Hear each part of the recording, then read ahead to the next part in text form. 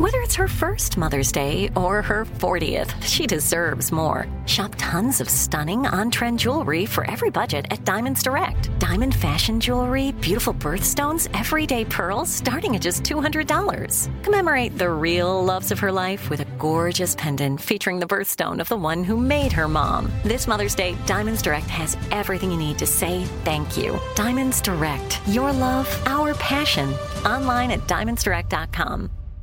Trinity School of Natural Health can help you be part of the fast-growing health and wellness industry. With an education that empowers communities, Trinity grads can change lives by applying natural health principles and techniques in holistic practices or stores selling nourishing health products. Offering 19 online programs that fit your busy schedule, you'll get training to help turn your passion into a career. Enroll today at trinityschool.org. That's trinityschool.org.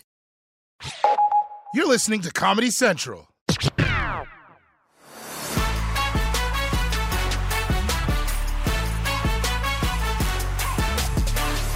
Hey, welcome to Beyond the Scenes, the podcast that goes deeper into topics and segments that originally aired on The Daily Show. This is what you got to think of this podcast as, right? Like if The Daily Show is the reality show, we're the reunion show where we all get to come together and talk about never-before-seen action, you know, that of course sets the record straight. Dramatic cuts. Today, we're talking about K-pop and how this isn't an industry that just started booming. This has been a profitable market for decades with bands like BTS and Blackpink and global fandom that helps South Korea in both the entertainment and economic sectors. Give it a clip. The next big step towards today's K-pop was in the 1990s, when major music studios started putting performers together in boy and girl bands. That's right, Korea was doing that long before Simon Cowell's nips ever started poking through his t-shirts. That's a no from me, dog. It's no surprise this new wave of K-pop blew up around the world. It featured complex melodies, unlike any other pop music, and always had next-level dance choreography. To this day, those remain the signature elements of K-pop. That and being Asian. Very important requirement.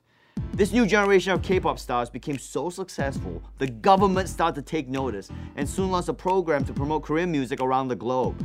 They saw K-pop as a way to boost Korea's cultural strength and economy without having to do a Squid Game. To help us break this down a little bit more, in the beautiful, beautiful Beyond the Scenes mothership, I'm joined by Daily Show segment producer, Sabrina Lee. Sabrina, hello. Hi, Roy. Thanks for having me. That's my NPR voice. How are you doing today, Love Sabrina? your NPR voice. We're here to discuss Korean pop music. Yes. Are you ready for a moving discussion about Korean pop? I am very ready. And they just start trailing off. Now I'm into my ASMR voice. Also joining us is a postdoctoral associate at the University of Buffalo in their Asian Studies program. Stephanie Choi is here. Stephanie, how are you doing? Good. Thanks for having me. Let's get into this. Now, you all both grew up in South Korea, and I would assume that you're both early K-pop fans. Sabrina, I'll start with you. Speak to me about the impact of K-pop on your life. Like, the only thing I can even try and compare it to even attempt to understand like what that music means for your country is just what hip-hop meant for Black culture in the 90s, where it was me, it was us, it was blackness, it was everything that like, oh my God, they're into that, I'm into that, you're into that, we're into it, we're doing dances. Like, what was that like when you were younger, growing up in South Korea? I think that's a really good comparison because it really was part of my huge identity. And then like that's all I would talk about with my friends. And I actually thought about this yesterday while I was preparing. Like at school, we would have this desk and I would have like stickers of my group, my idol, and then like would put them on my desk, and then I would put them on like my books, on my pencils, you know, like I was obsessed with them and that's all I would talk about. And I was very proud to be part of like that fan club. Now my group was TVXQ in English. In Korean they're called 동방신기. They're like the second generation of K-pop idol when K-pop was going to like Japan and then like other countries like in Asia, not Europe or America at this time. But for that, I think that's when it kind of started. So I was like very proud to be part of that because I always felt like, oh, like this is my group and then like I am raising them. Like I think that's what a lot of like K-pop fans feel like not like motherly feeling, but like I am raising this people, and then like I want everyone to know about my group because they're great, you know. The thing I always found interesting about K-pop, just as an outsider, and of course I was not aware of K-pop until well into my late 20s and 30s, but as an outsider, it was, wow, these kids are all the same age as all the kids that like New Edition was always just a little bit older. Yeah. You know, they were the same thing with New Kids on the Block and they were always just 3-4 years older than me. So it's like, oh, that's what I want to be. That's who you want to be. But it's like, it seemed like it was almost as if witnessing the matriculation of your peers, which made it easier to root for them in a way. Mm-hmm. Like, Stephanie, for you, what was your introduction into that world? When I was young, I'm the first generation. Everyone loved HOT, and I was one of them. You know, like everyone loves HOT, so like you join that, you are, you know, naturally introduced to it through your friends.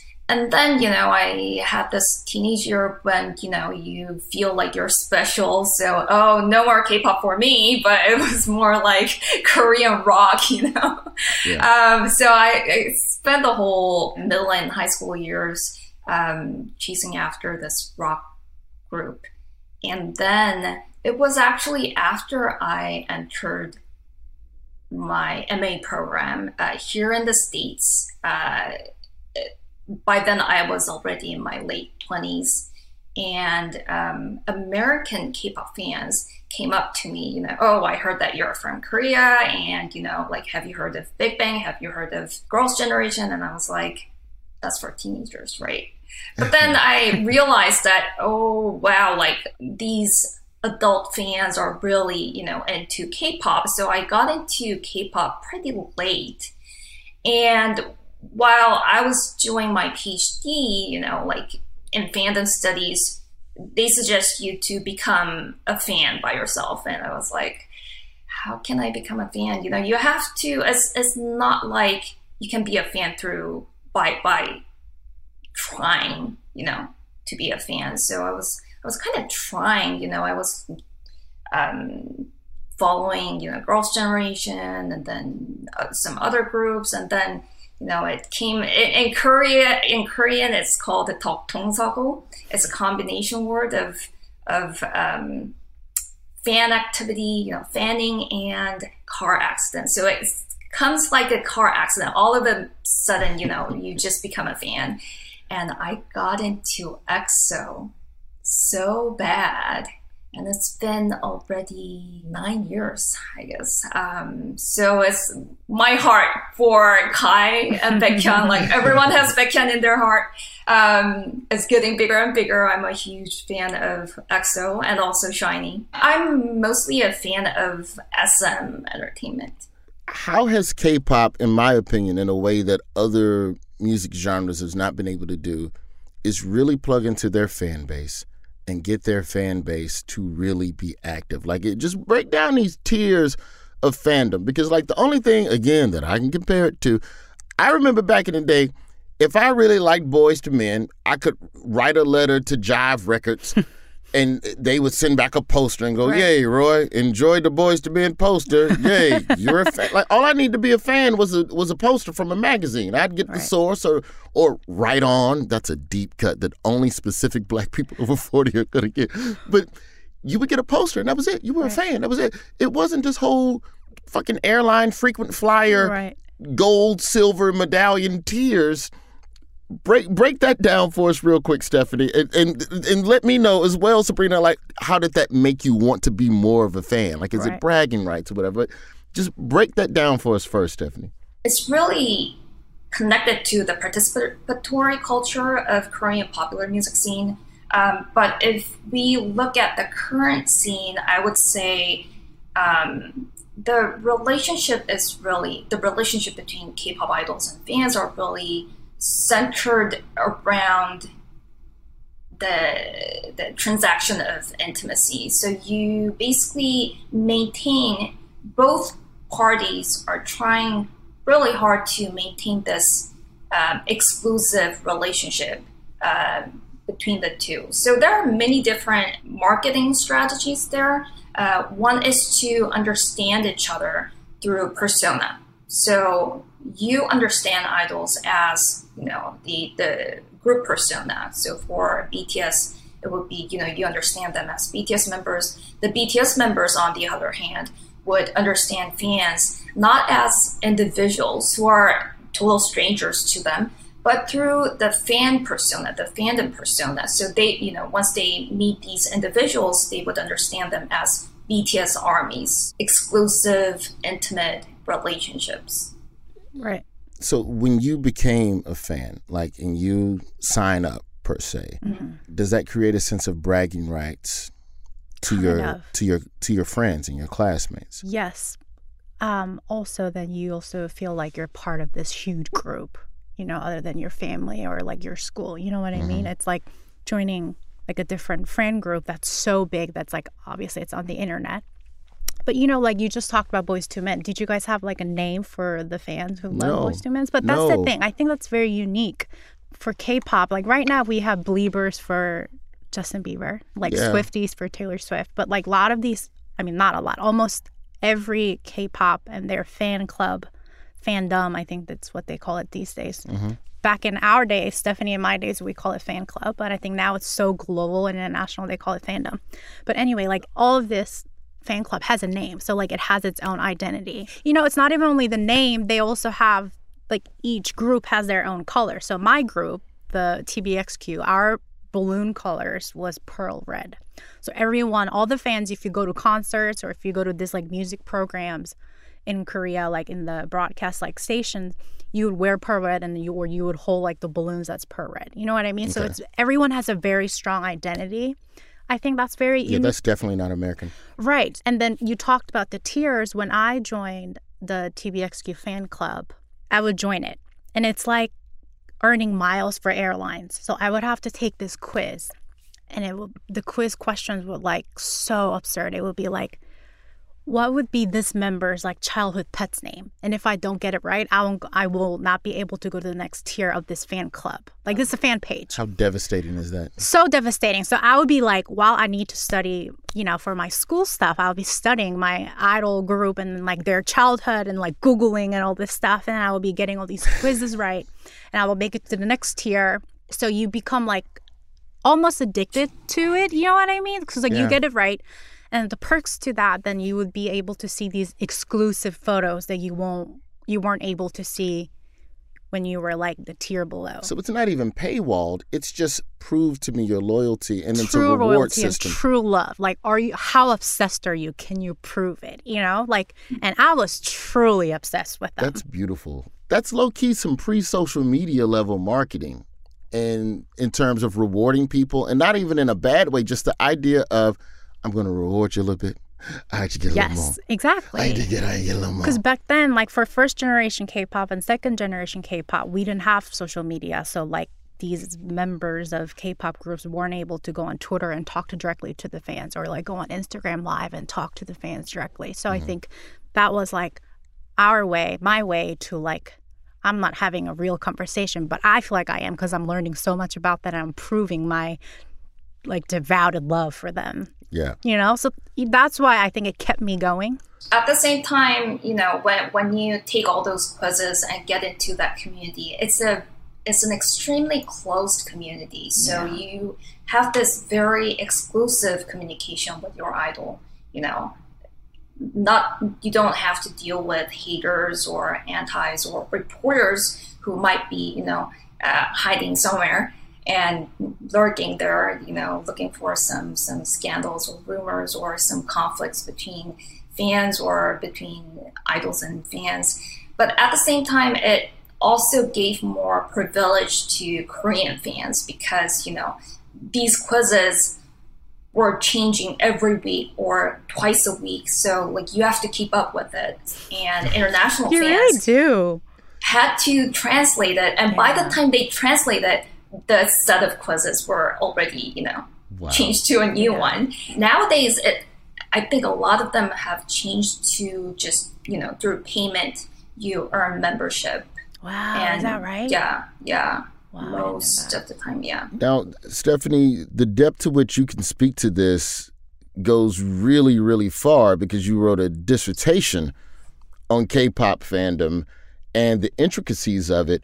What made you go, this is interesting? Like, was it the marketing aspect of it? Was it the human connection and the familial aspect of it? What made you go, oh, that's interesting, let me keep it? Because, you know, journalists and professors and educators, you find a thread and you just keep pulling at it and pulling at it and pulling at it.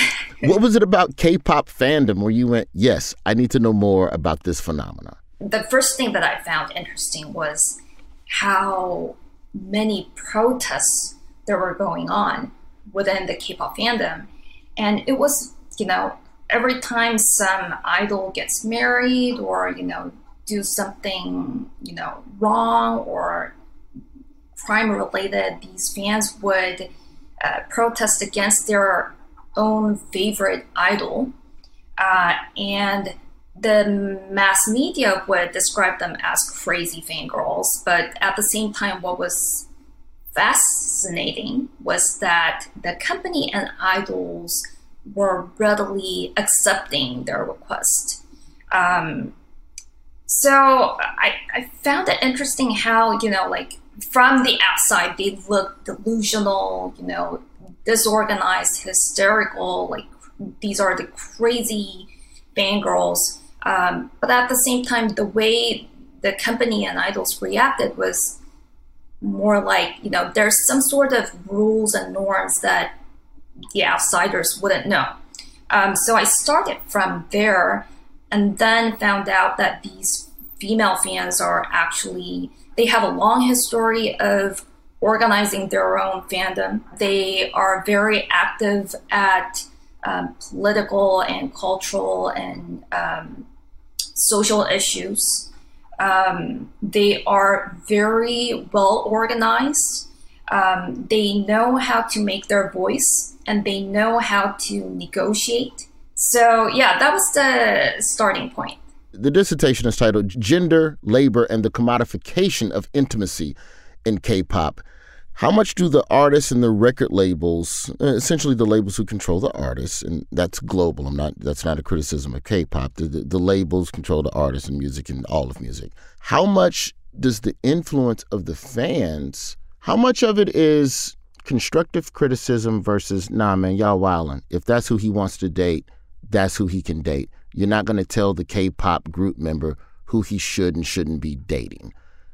Or does that go into, like, if we really want to get into the weeds here, does the label pull this person aside and go, hey, you kind of don't need to date that person because it's going to mess up the ticket sales for the next year. Could you keep that relationship on the low? Or if you're going to be with her, tell her to dress different because it's scaring the fans. It's not about dating per se. I would like to make that clear. It's not about the dating itself, but it's more about how fans want to get back of what they have invested in. So a lot of fans these days perform as promoters of their own idols. The idol market is so saturated, so competitive. You want to promote your idols out there so that you can also, you know, make your idol famous and popular and eventually get more profit, and that would lead to a better production for their next album. And then you know, in return, you get better quality of performing production next time. So that's the K-pop system. So the difference between idols and non-idol musicians is that idols basically perform fan service. So you not only perform music and dance, but you also provide some sort of fantasy to your fans, assuming that you're in this, you know, intimate relationship with your fans. If I could make an American comparison, it would be Justin Timberlake and Britney Spears. When they were dating, it was like the beautiful unification of two fan bases. Oh, it's the greatest thing ever.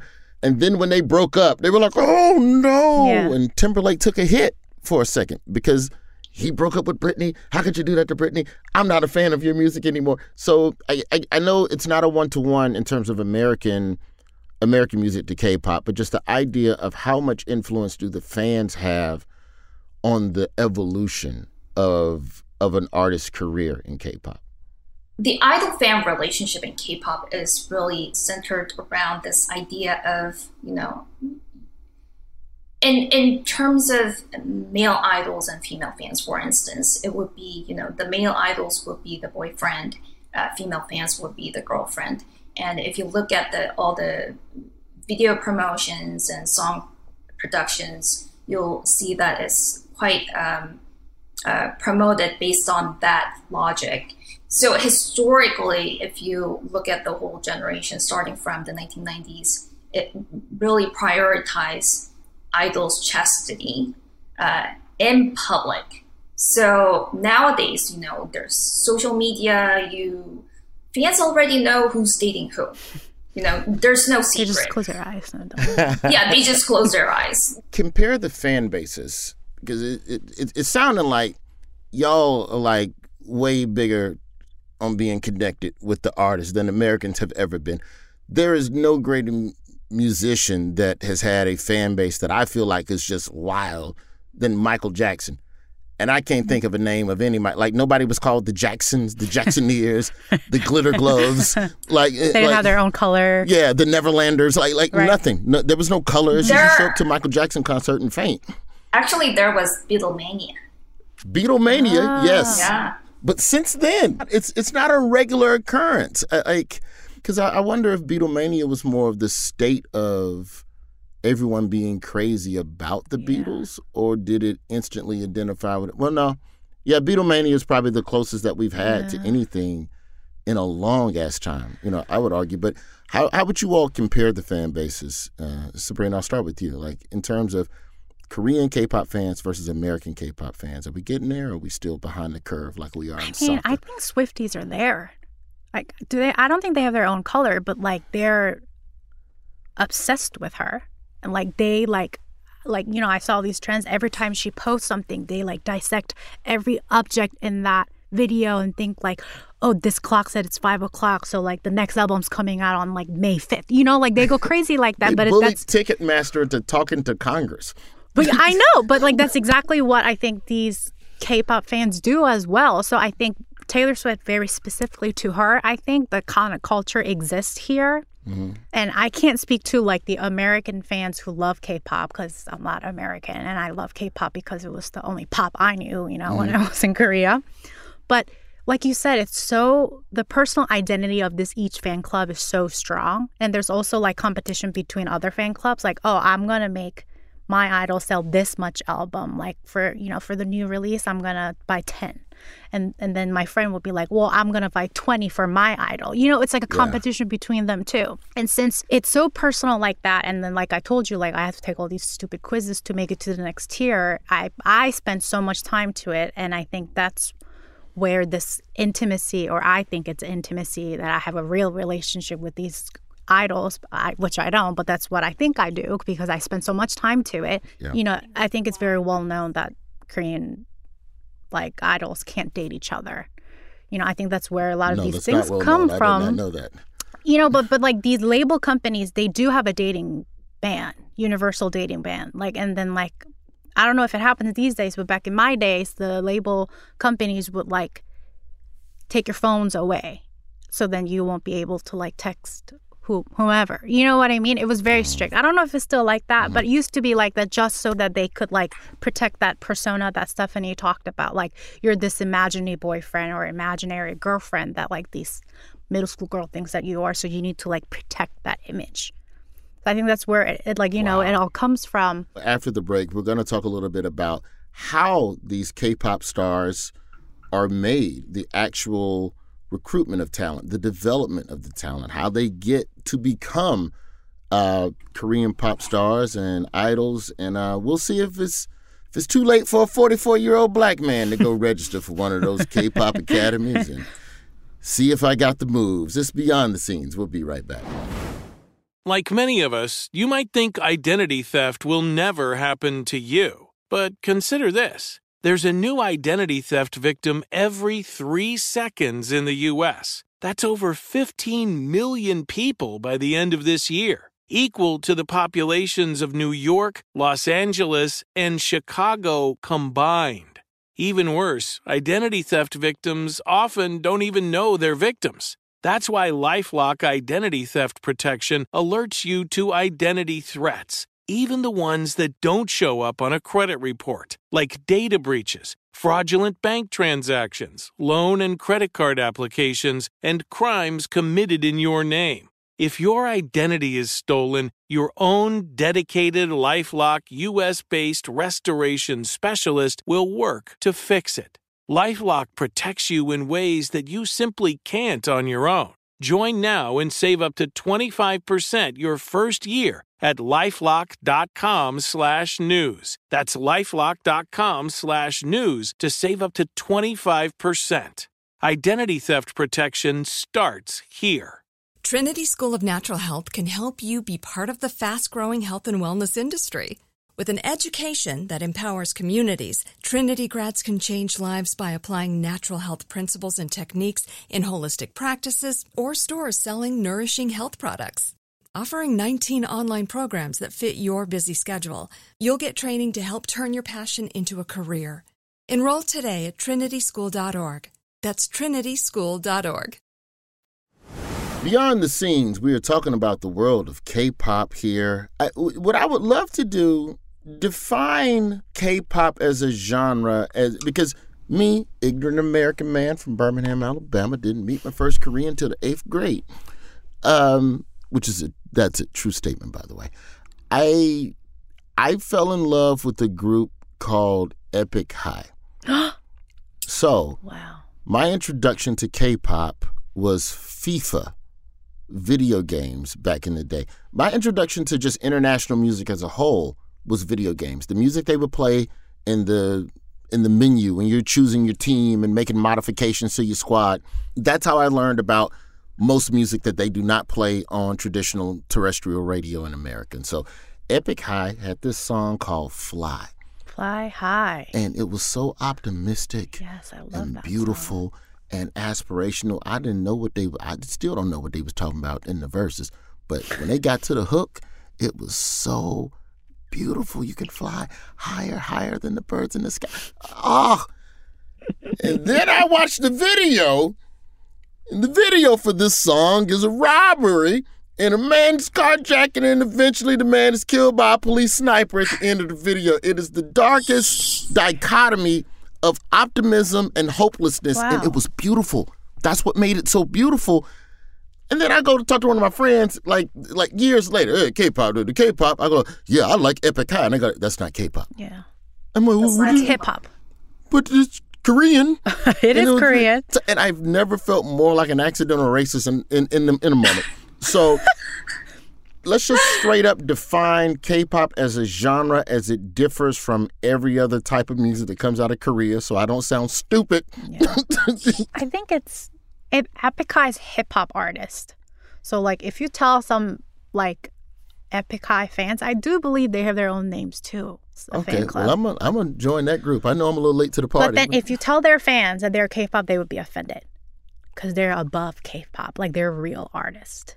Now, I think that sense where it comes from, it's because when you become K-pop idols, this label companies like signed you a trainee contract, which I don't think it exists in America. Like, for example, like in America, I think you just upload a video on YouTube, you singing, and then somebody sees you and they sign you, and then you become an artist, more or less. Mm-hmm. In Korea, you have to go to like this training school, and they made you sign a trainee contract where you have to follow whatever they tell you to do, whether that's taking Chinese class, whatever, like English class, philosophy class, dance class, music class, or like going on a diet and I'm going to check your weight every week. All that, maybe some of the dark stuff. It's boot camp. Exactly. So like a lot of idols go through that process, and then these big label companies, they also have like a concept of like, oh, the next idol group that I'm going to make, it's going to be 5 cute girls wearing school uniforms talking about their first love, like innocence. So like, even if that's not who you are, if you signed this trainee contract and you became part of this group, like you're going to be that. Like that's your image going forward. Mm-hmm. Like, are you following me what I'm saying? I understand but that. like Epic High was not that. You know, like they were. It's creative autonomy from the jump. Exactly. So okay. I think that's the difference. Talk a little bit, if you can, Stephanie, just about the idea of, because you're going into these academies, you got to be going, like, I would imagine somewhere between 10 to 12 years old to come out 13 to 14 polished, so we can get a good 10-year runway out of you, as an artist. How much, in America, we talk about the idea of child stars and not knowing how that corrupts the psyche of a child on the backside of it when they're done with stardom and they're 28 and trying to figure out what the hell they want to do, and they're finally not famous for the first time in their life. How much of a kid's childhood are they sacrificing to these camps? How much of your youth are you trading in exchange for this attempt at being a huge global megastar? When they're too young, when they're preteen, the companies wouldn't sign idol trainee contracts because they're too young. They might change their dreams. You don't know. They only sign trainee contracts right before they make their debut. So right before, when they already invest in all the album production and, they already have the so-called debut team. But until then, usually these trainees spend as short as 6 months and as long as 8 years. If you make your debut in a pretty late age at 20 or 22. In terms of childhood, I actually get lots of questions from mass media, especially from Western mass media, how abusive the K-pop system is. Do they even have childhood? And I tell them back, is this exceptional in K-pop though? In all fields across performing arts and sports, like what kind of system allows you to sleep well, eat well, do all the things that you want to do and still be the best? So I'm not saying that, there's a trade-off regardless of genre. I'm not saying that the environment is not abusive, but I would say that, it's the problem of the system. So do we ever talk about, and also the perspectives that Western mass media brings into K-pop, do we ever talk about diet plans of the horrible diet plans of ballerinas? Do we talk about marathon or other Olympic athletes' daily routine of, practicing or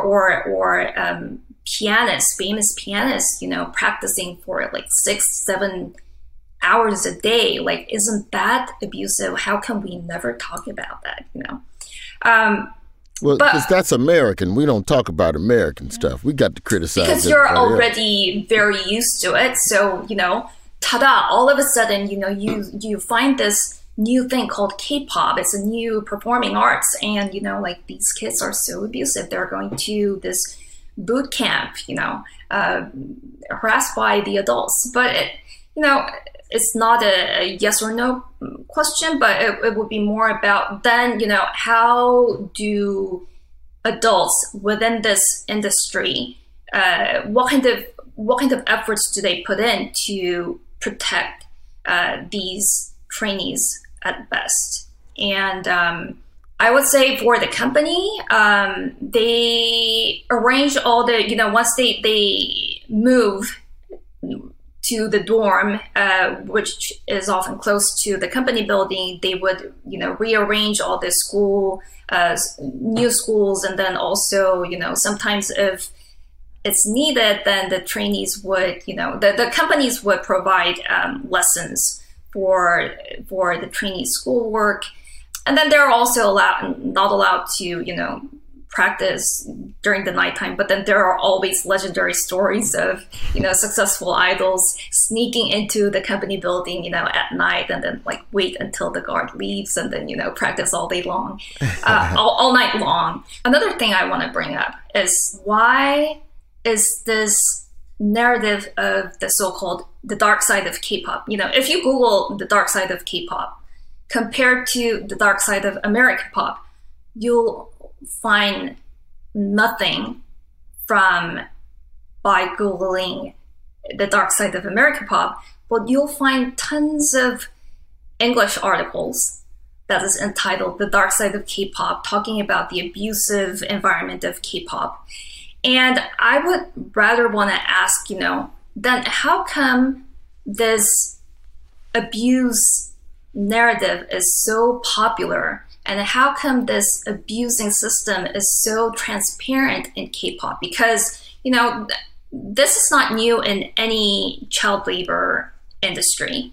Correct. Also in American pop industry, we've seen Free Britney, Mickey Mouse Club. But I think therein lies the difference in the coverage of the two abusive systems, is that within the Korean system, I would argue that there is an entity, there is a governing body, there are 3 labels, there is an actual building where you can go and go, rah, rah, rah, rah, rah. For every failed childhood actor in America, for every musician that burned out from a rigorous tour schedule at 12, 13 years old. I did morning radio, hip-hop radio for almost 14 years. Saw them all come through, all the 13 and 14-year-old rappers, and saw them all burnt out at 7 o'clock. And no kid should be up this early to do media on a regular basis. But because in America there is no academy for rap, there's no place for a parent to go and drop off their child for a couple of months to live in a dorm to learn how to rap.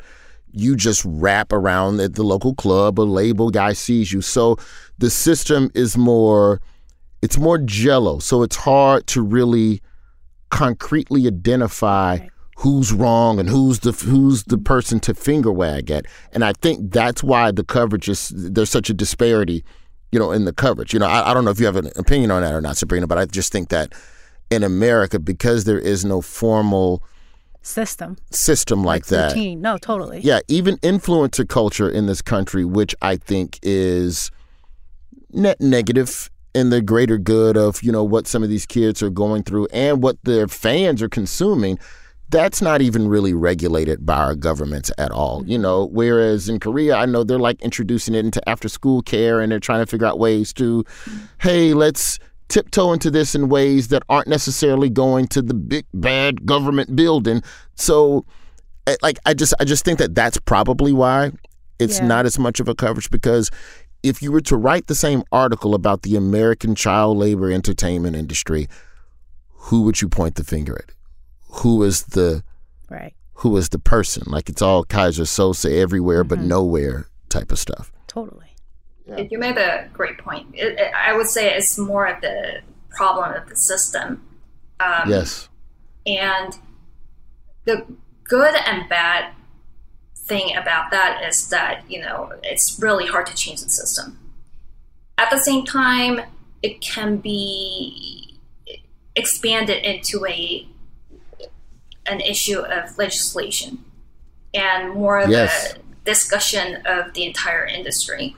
Well, after the break, I want to talk a little bit about my experience with the wonderful group aespa, who made a visit to the States. And we also want to get into the economics of this. We're bringing it home, talking about K-pop. Let me go and Google this Epic High fan group so I can pay $12 and get an Epic High poster. I'm a 44-year-old man. This is beyond the scenes. Wait, I need to Google that too. My best friend will kill me if I don't remember their names.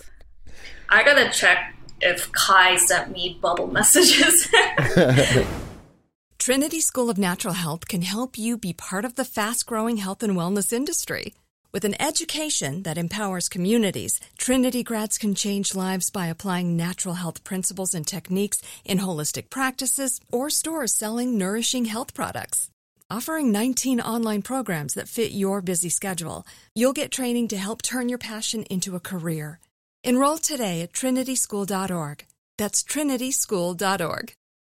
When you have health insurance, it's easy to think, I'm covered, no worries. Well, not so fast. Remember, your out-of-pocket costs are not covered by insurance. That can be a lot of money for your family. But how do you know you're not being overbilled? It's estimated that over 50% of medical bills contain errors. Unless you're a billing expert, how do you know your medical bills are accurate? HealthLock can help. HealthLock is a healthcare technology company that securely connects with your insurance. When your medical claims come in, HealthLock technology reviews the claim for errors like overbilling, wrong codes, and fraud. HealthLock makes it easy to find and fix hidden errors, so you pay only what you owe. You can even have HealthLock work on your behalf to get money back from select past bills. To date, HealthLock has helped its members save over $130 million. Bottom line, insurance alone isn't enough. To save, visit healthlock.com. Do it today before you see another healthcare provider. That's healthlock.com. Beyond the scenes, we are bringing it home, talking about K-pop. Stephanie, Sabrina, thank you for educating me and also allowing me to embarrass myself by saying that I thought a Korean hip-hop group. No, but I was impressed. You know Epic Eye. Yes, that is the only song I know. I have not had an opportunity to Google other things. Oh, I Googled it. It was high school. High schoolers. Yes, that's the name of their fan base. All right, well, yes. then I'll be a high schooler. You're a high schooler. I'll take that. Okay. I also only knew of BTS because of Saturday Night Live. And the second song they did on SNL, Boy With Love, I was like, oh, no, that's a jam. Oh, no. I was like, yeah, that's a jam. And then I started playing it on Beat Saber on my VR headset, and now I'm in love with that group.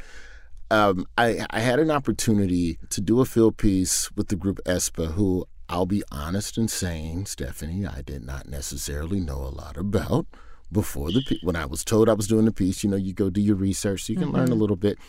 And the more I listened to their music, the more I felt right in not having known it. 40-year-old black guy, not their genre. Pretty sure that wasn't their target demo when they got in the studio to I don't lay think a track. so.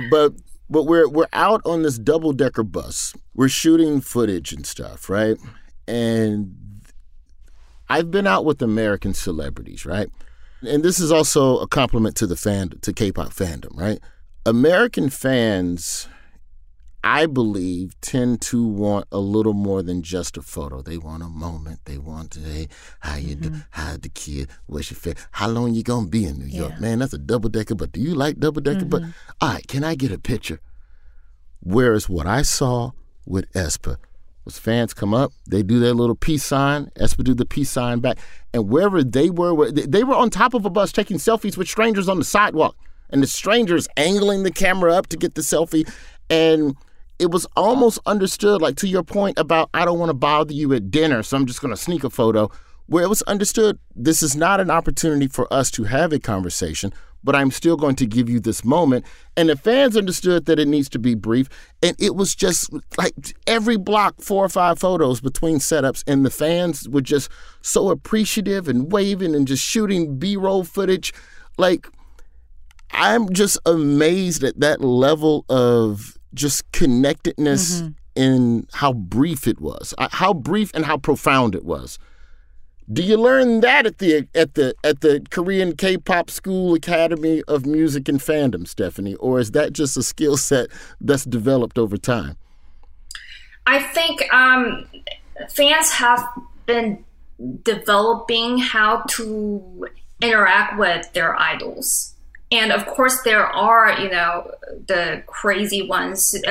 Fans call them 사생. 사생 comes from the term 사생활, which means privacy. So someone who invades idols' privacy, the stalkers. But fans always distance themselves from 사생, and the real fans would learn how to respect idols' schedules and privacy, and that's how and also, like, these days everything is filmed and will be on social media, and that really represents the reputation of the fan club.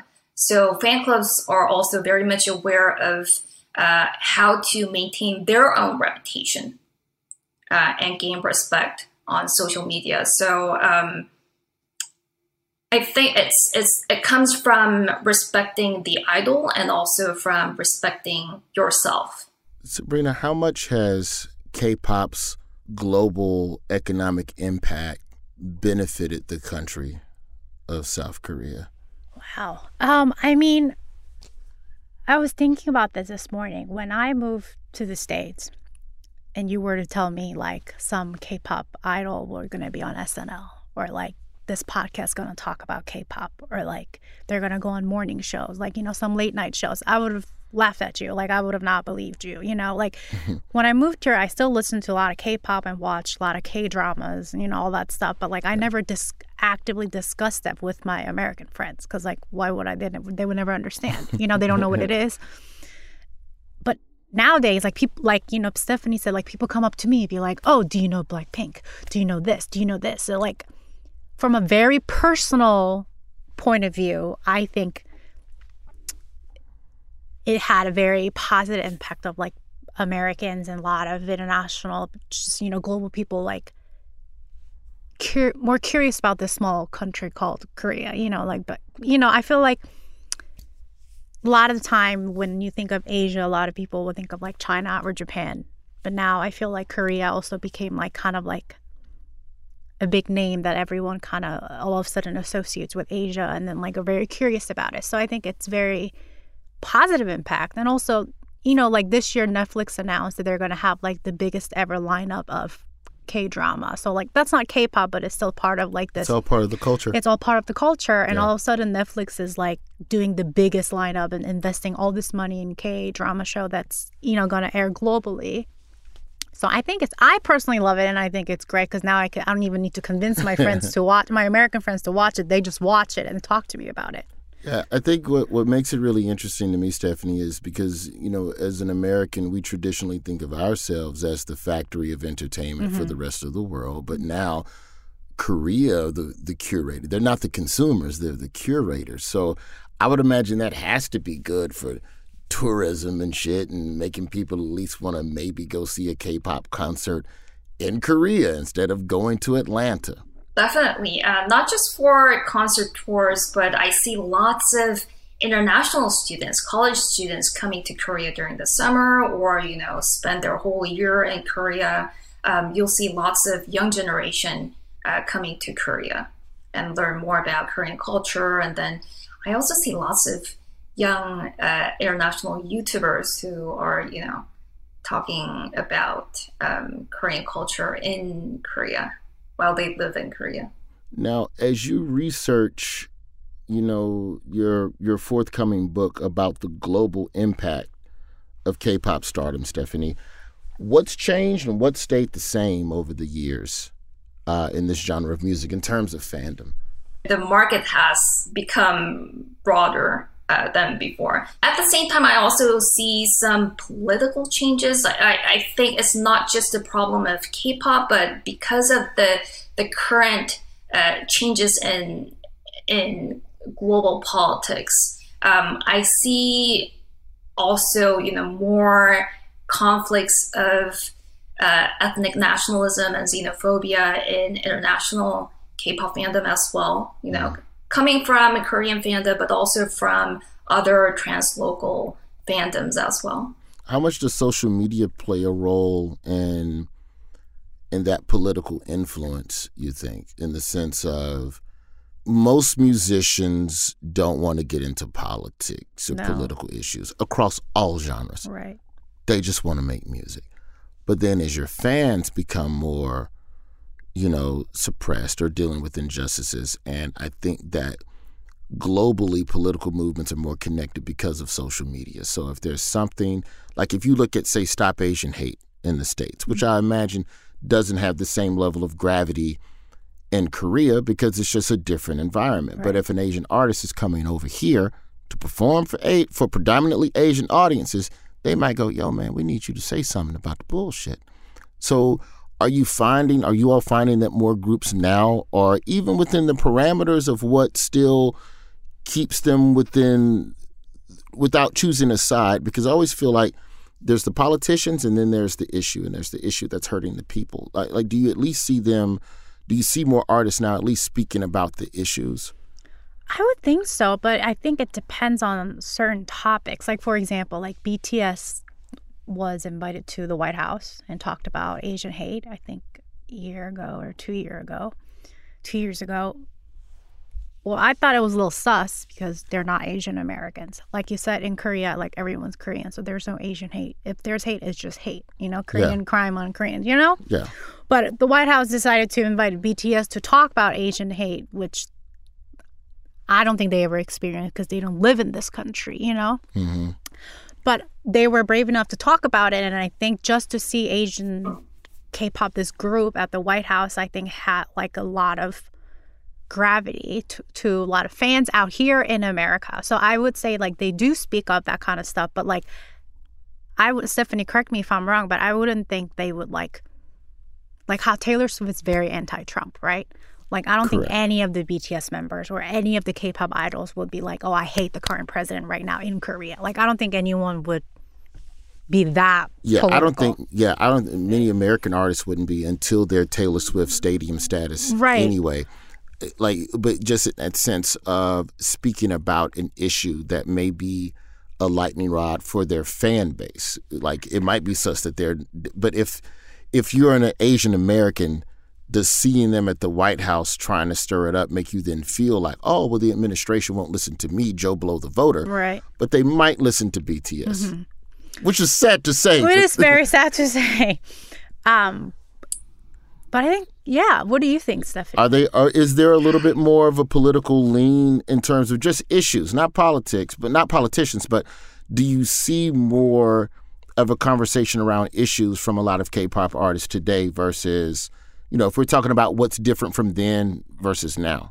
I think the Korean entertainment industry in general really gets away from, making political statements. Entertainers should remain as, someone who would entertain people without any political bias. So I think it's not just for K-pop idols, but for, actors. Actors are, I think, a bit more,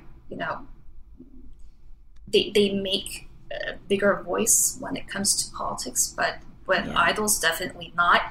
But I see how they are trying to give positive influence through a more universalized issues, such as, peace, love, and justice, speak yourself, love yourself. So you're not, leaning toward a specific political goal, but rather, they're giving the seed of activism to the translocal communities. And let's end on a question about change.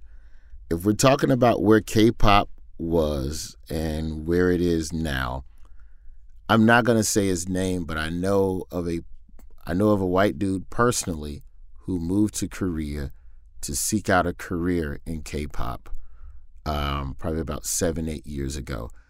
How are non-Asian aspiring K-pop artists, I don't want to say treated, but how hard is it to merge into that? Like, do y'all have an Eminem yet? Like, who is the non-native person of that music genre? Does that analogy even make sense? I don't know. Sense. Maybe Lisa from Blackpink. She's Thai. So maybe some Americans might think she's Korean because she looks Asian, but she's not Korean. I guarantee you a lot of Asians. I'm sure. A lot of Americans assume Let me educate you. She's not Korean, although she's fluent in Korean and English, and obviously she she's from Thai, so she speaks Thai as well. But is that something that could have even dared to have happened 15 years ago? 15 years ago. 15, 20. Let's go 20. How much is that? Like the first generation. I mean, clearly it's accepted. The group is a hit. Right. So it's not like people hate her because she's Thai, but no. In terms of the evolution of it becoming more multicultural and becoming more K-pop not necessarily being solely the property of Koreans anymore, or it's not something, there are other people in the sandbox now. Do you see that evolution continuing, Stephanie? Yeah, there was also a first black K-pop idol, Alexandra, I think. Send me her. We're going to celebrate her during Black History Month. There are little changes in K-pop, but, as far as K-pop will sustain, relying on the cultivation of intimate relationship between idols and fans, it will be more of a problem of how much this non-Korean idol can communicate well with the local fans first, the Korean fans, nice. whom you will meet almost every week or every month during your promotion activities. And A lot of companies offer Korean language lessons, so I don't think it has been a problem, but it will be more about the cultural proximity that you feel to non-Korean idols. But at the same time, I also see how like more and more companies are really focusing, overseas market. They don't just reside in Korea, but they, same with BTS, they focus more on overseas market, and that's how, they stretch out beyond Korea. So I see a lot of potentials, but there will be definitely more conflicts and negotiations going on. So I get what you're saying, Stephanie. The idea of other cultures and other races entering into K-pop and their success within it just still boils down to their ability to connect with the fan base. Yeah, but also with the lack of multicultural experience with Korean society, that will be also, it's still changing, but it's really still very new to Korean society. The Korean government launched its multicultural agenda only by 2006. So only by then they started to recognize this, multicultural population in Korea. So it will be late, but I would also expect more voices coming from, international fans and non-Korean residents in Korea. So we'll see. I mean, Korea is always, changing fast. So who knows? Well, we look forward to the book breaking it all down. I think that's all the time we have for today. Stephanie, Sabrina, thank you all for going beyond the scenes with me. Thank you. Thank you.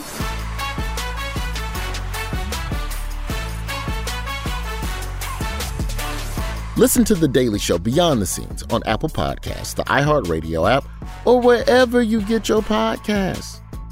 Wherever. Explore more shows from The Daily Show podcast universe by searching The Daily Show wherever you get your podcasts. Watch The Daily Show weeknights at 11, 10 Central on Comedy Central, and stream full episodes anytime on Paramount+. This has been a Comedy Central podcast. This is it. We've got an Amex Platinum Pro on our hands, ladies and gentlemen. We haven't seen anyone relax like this before in the Centurion Lounge. Is he connecting to complimentary Wi-Fi? Oh, my. Look at that. He is. And you will not believe where he's going next. The Amex dedicated card member entrance for the win. Unbelievable. When you get travel perks with Amex Platinum, you're part of the action. That's the powerful backing of American Express. Terms apply. Learn more at americanexpress.com/withAmex. Trinity School of Natural Health can help you be part of the fast-growing health and wellness industry. With an education that empowers communities, Trinity grads can change lives by applying natural health principles and techniques in holistic practices or stores selling nourishing health products. Offering 19 online programs that fit your busy schedule, you'll get training to help turn your passion into a career. Enroll today at trinityschool.org. That's trinityschool.org.